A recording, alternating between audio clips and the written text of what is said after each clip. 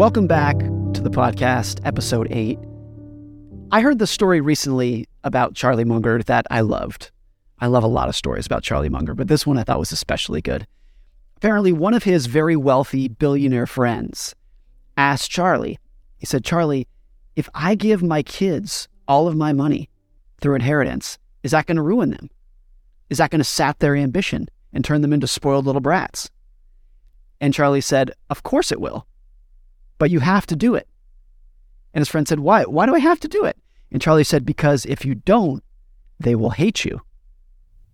Today's episode is about your money and your family, which might be one of the most complicated topics in money, and not just for billionaires like Munger and his friend, but for everybody. The millennial generation is going to inherit something like $70 trillion from their parents over the next 20 years. And generally speaking, nobody knows how to do it. Nobody knows the best way to pass money on to your children. It's so incredibly difficult. And every parent, including myself, wants to use their money in some way to better their children. That's a pretty common goal that people have. But it's so difficult to do it. There's no playbook. There are no rules or even broad ideas for how to do it right. A question that I'm often asked at conferences and events is this very question. How can you use money to help your kids while raising good kids who understand the value of money? And I'm always kind of stumped. I never really know what to say. A, because my kids are 3 years old and 7 years old. We're not thinking about passing along money to them anytime soon, other than the occasional Lego and Robux. I think this topic is much broader than just inheritance for your kids. The relationship that you have with your entire family, not just your kids, but your spouse, it could even be your nieces and nephews and aunts and uncles and your own parents, is so difficult. There's a saying that I like that I think is really true, that so much of marriage success comes down to 3 things. Do you agree about whether or not to have kids and how many kids to have? Do you agree about religion? And do you agree about money?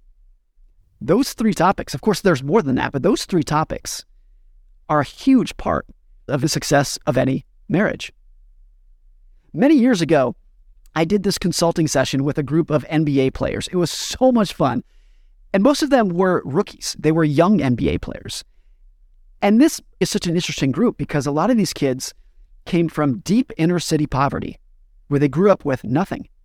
And then when they're 19 or 20 years old, they get drafted to the NBA and all of a sudden they're making $20 million a year, $25 million a year. The stark contrast was staggering. And one of the things that they brought up that they are very attuned to, and they all know, is the percentage of NBA players or any professional athlete that ends up going bankrupt. Something like more than half of all professional athletes end up broke within a couple years of leaving their sport. And there was one young NBA player, I think he was 19 years old, who brought this up. And it was a point that I thought was so astute. He said, look, when you make this much money and you came from inner city poverty, that money is not just yours. That money effectively belongs to your neighborhood. You can't just tell your mom and your dad and your siblings and your cousins and your neighbors and your teacher and the guy who owns the deli down the street. You can't just tell them all, hey, I got my money, best of luck to you. You can't do that. You got to buy your mom a house.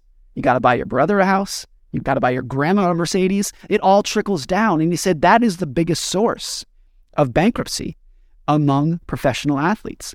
It's not spending the money on themselves. It's when the family comes into the picture and the friends come into the picture and they all want a little bit of the money too. And you feel such an obligation to take care of them. Those are all rich people stories, Munger and the NBA athletes. But I think this topic applies to everyone. Dealing with money and family is an incredibly complicated topic, and that's what I want to talk about in today's episode. Many years ago, this old coworker of mine, we were sitting around talking about money and kids. I was pretty young at the time. I was in my early 20s. He was maybe in his early 40s. We were talking about saving money for college for our kids. And he said he was not going to save any money for college for his kids. He said he was going to tell his kids not to even go to college because he thought it was a waste of time and money. Instead, he was saving money to buy his kids a McDonald's franchise. And he said when they turned 18, rather than giving them tuition to college, he was going to give them a McDonald's franchise to run so that they could learn about business. And he thought that was a much better way to teach his kids about life. That was a better education. Part of me at the time thought, wow, that's amazing. That's so creative, and that is a great idea. And your kids are so lucky. That's awesome. Part of me, as I get older and I think about that conversation, wants to sit back and ask, hey, do your kids agree with that? Do your kids agree that running a McDonald's is better for them than going to college? Are your kids on the same page with that? Do they agree with you?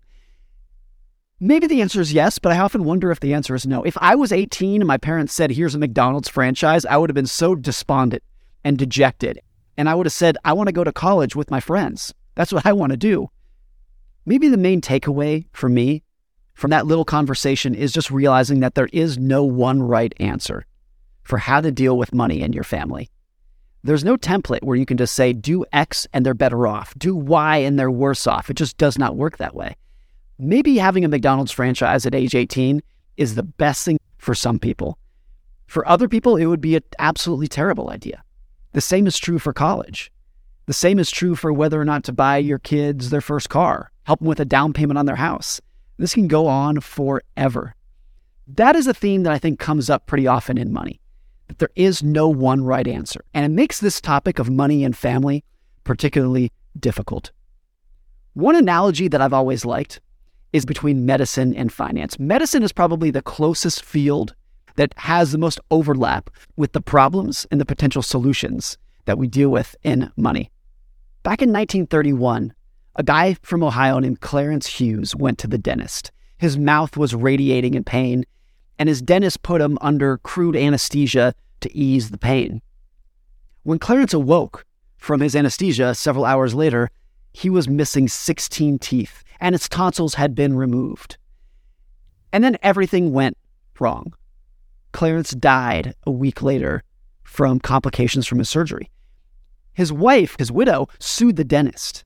Not because the surgery went awry and he died. Every surgery risked death back in the 1930s. It was always dangerous. But she said that Clarence had never consented to the procedure in the first place. He was just put under anesthesia, and the next thing he knew, he was done. And his wife said he would never have consented to it if he was asked. So she was suing the dentist for doing this treatment that the patient never wanted and never consented to. This case wove through the courts, but it ended up going nowhere.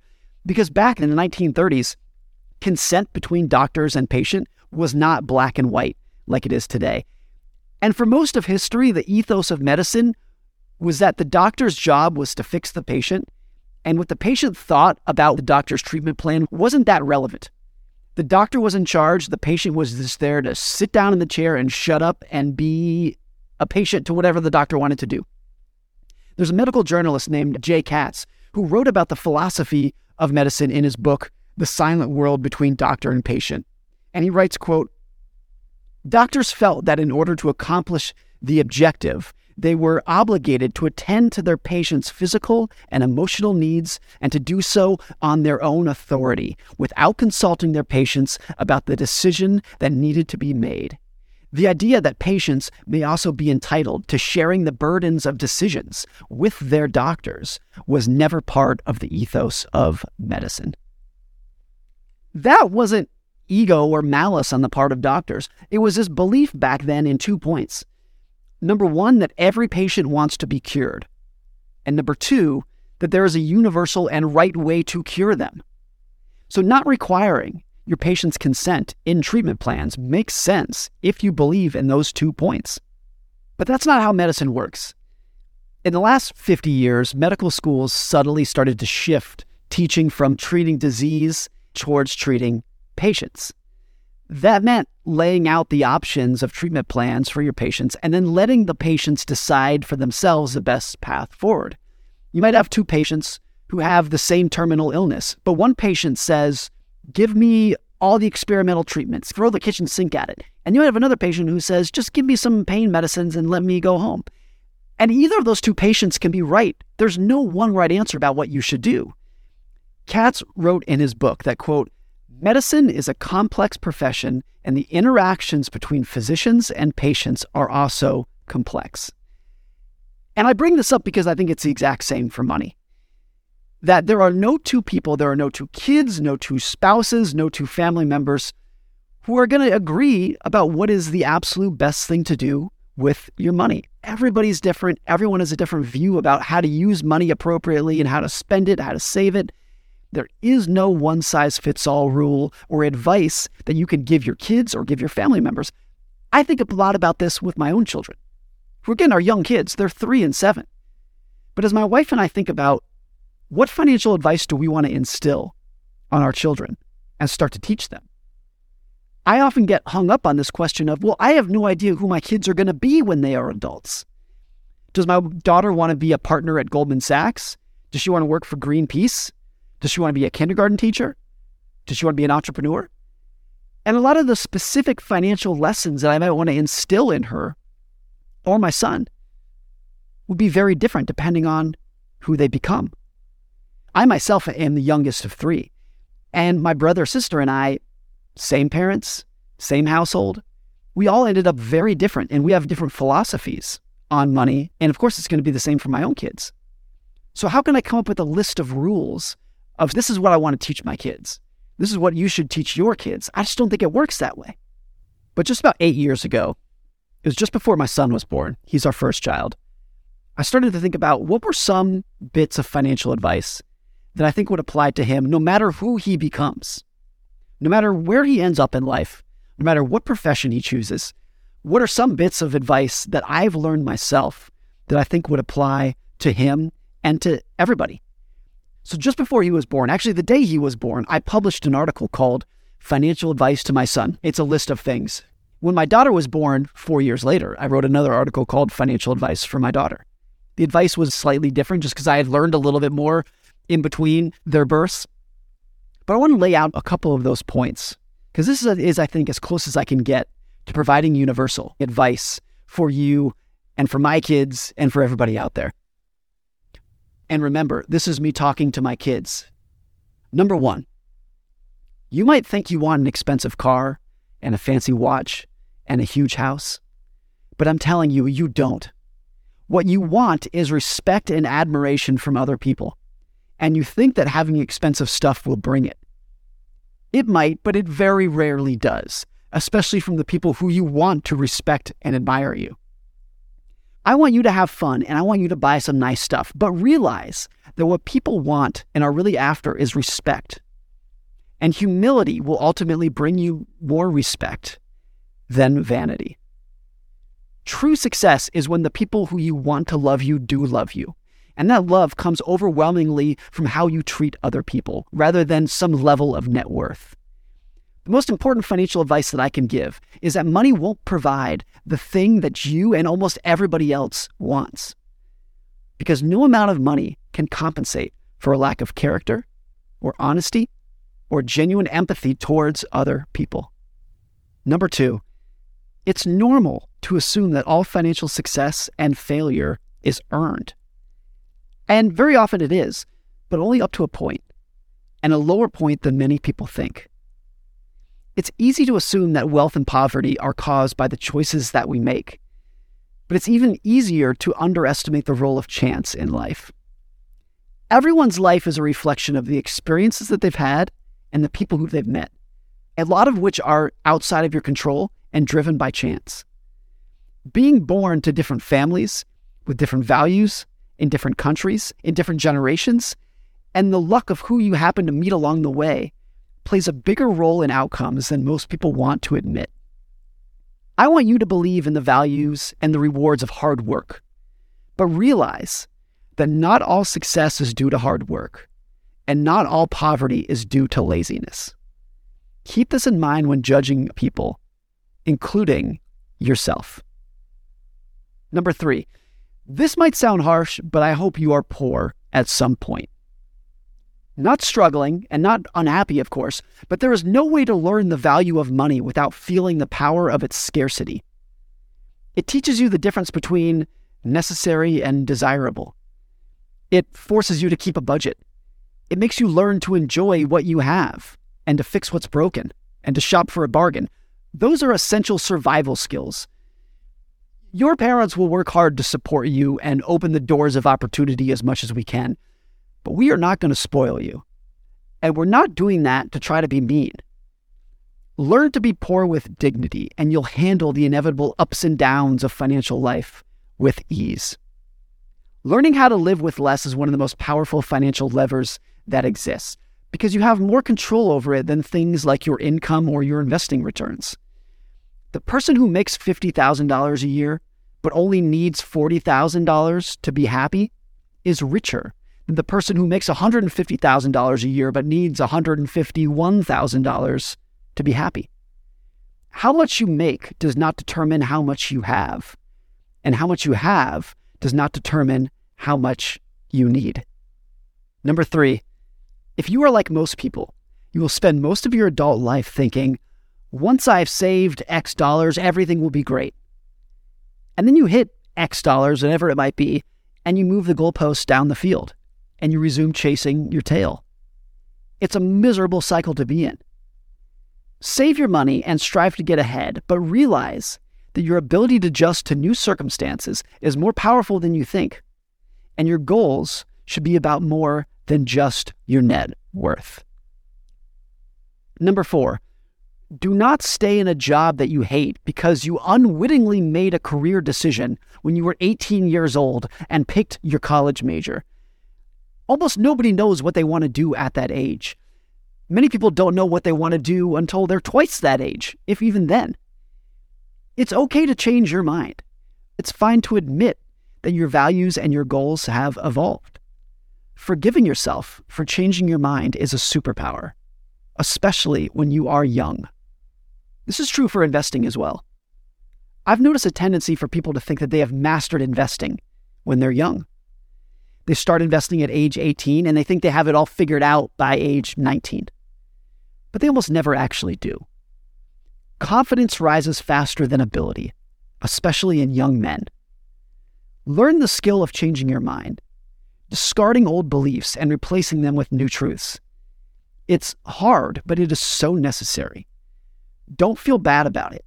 The ability to change your mind when you're wrong is a sign of intelligence. Number 5, Napoleon's definition of a military genius is the man who can do the average thing when everyone else around him is losing his mind. I think managing money is exactly the same. You don't need to do amazing things to end up okay financially over time. You just have to consistently not screw up for long periods of time. Avoiding catastrophic mistakes is more powerful than any fancy financial tip can ever bring. Number 6, everything has a price, and I'm not just talking about price tags. The price of a busy career is time spent away from your friends and family. The price of long-term stock market returns is putting up with uncertainty and volatility. The price of spoiling your kids is their own sheltered life. Everything worthwhile has a price, and most of those prices are hidden. They're often worth paying, but never ignore that they are true costs. When you accept this, you'll view things like time and relationships and autonomy and creativity as currencies that are as valuable, if not more valuable, than cash. And lastly, your world will be different than mine, just as mine was different from my own parents. So it's okay to reject any of this advice. Everyone's different, and no one has all the right answers. Never take anyone's advice without contextualizing it within your own values, in your own goals, and your own circumstances. Lastly, I put on these letters to my children, please, for the love of God, let your parents sleep. That one, I don't know if they took seriously. Actually, I can state pretty equivocally that they did not. That was about as close as I could get, though, to coming up with universal values and guidance that I want to instill in my children, regardless of who they become. And I think looking back 8 years later after writing that, I still feel pretty good about it. Maybe when I have adult children, I'll change my mind. I'll come up with some other different points to tell them and to want to teach them. But I think of the topic of kids and money, family and money, spouses and money, I think those kind of points are hopefully the things that people can agree on. Even if we live in a world where everyone has a little bit different set of values and goals and risk tolerances and how they want to use money to build a better life for themselves. That's all for this week. Thanks again. We'll see you next time.